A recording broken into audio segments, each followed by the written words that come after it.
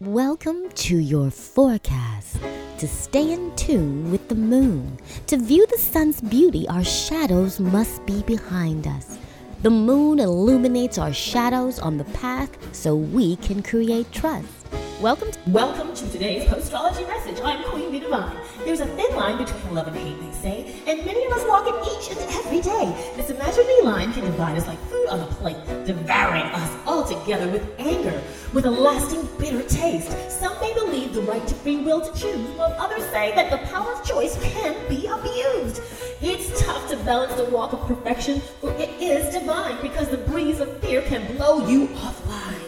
The moon in Libra also represents divine justice. No magical solution, only communication, because in the end, it's just us. Hopi Tribe Prophecy. We are the ones we've been waiting for. Be kind out there. I'm Queen Bee Divine, and this is Postrology.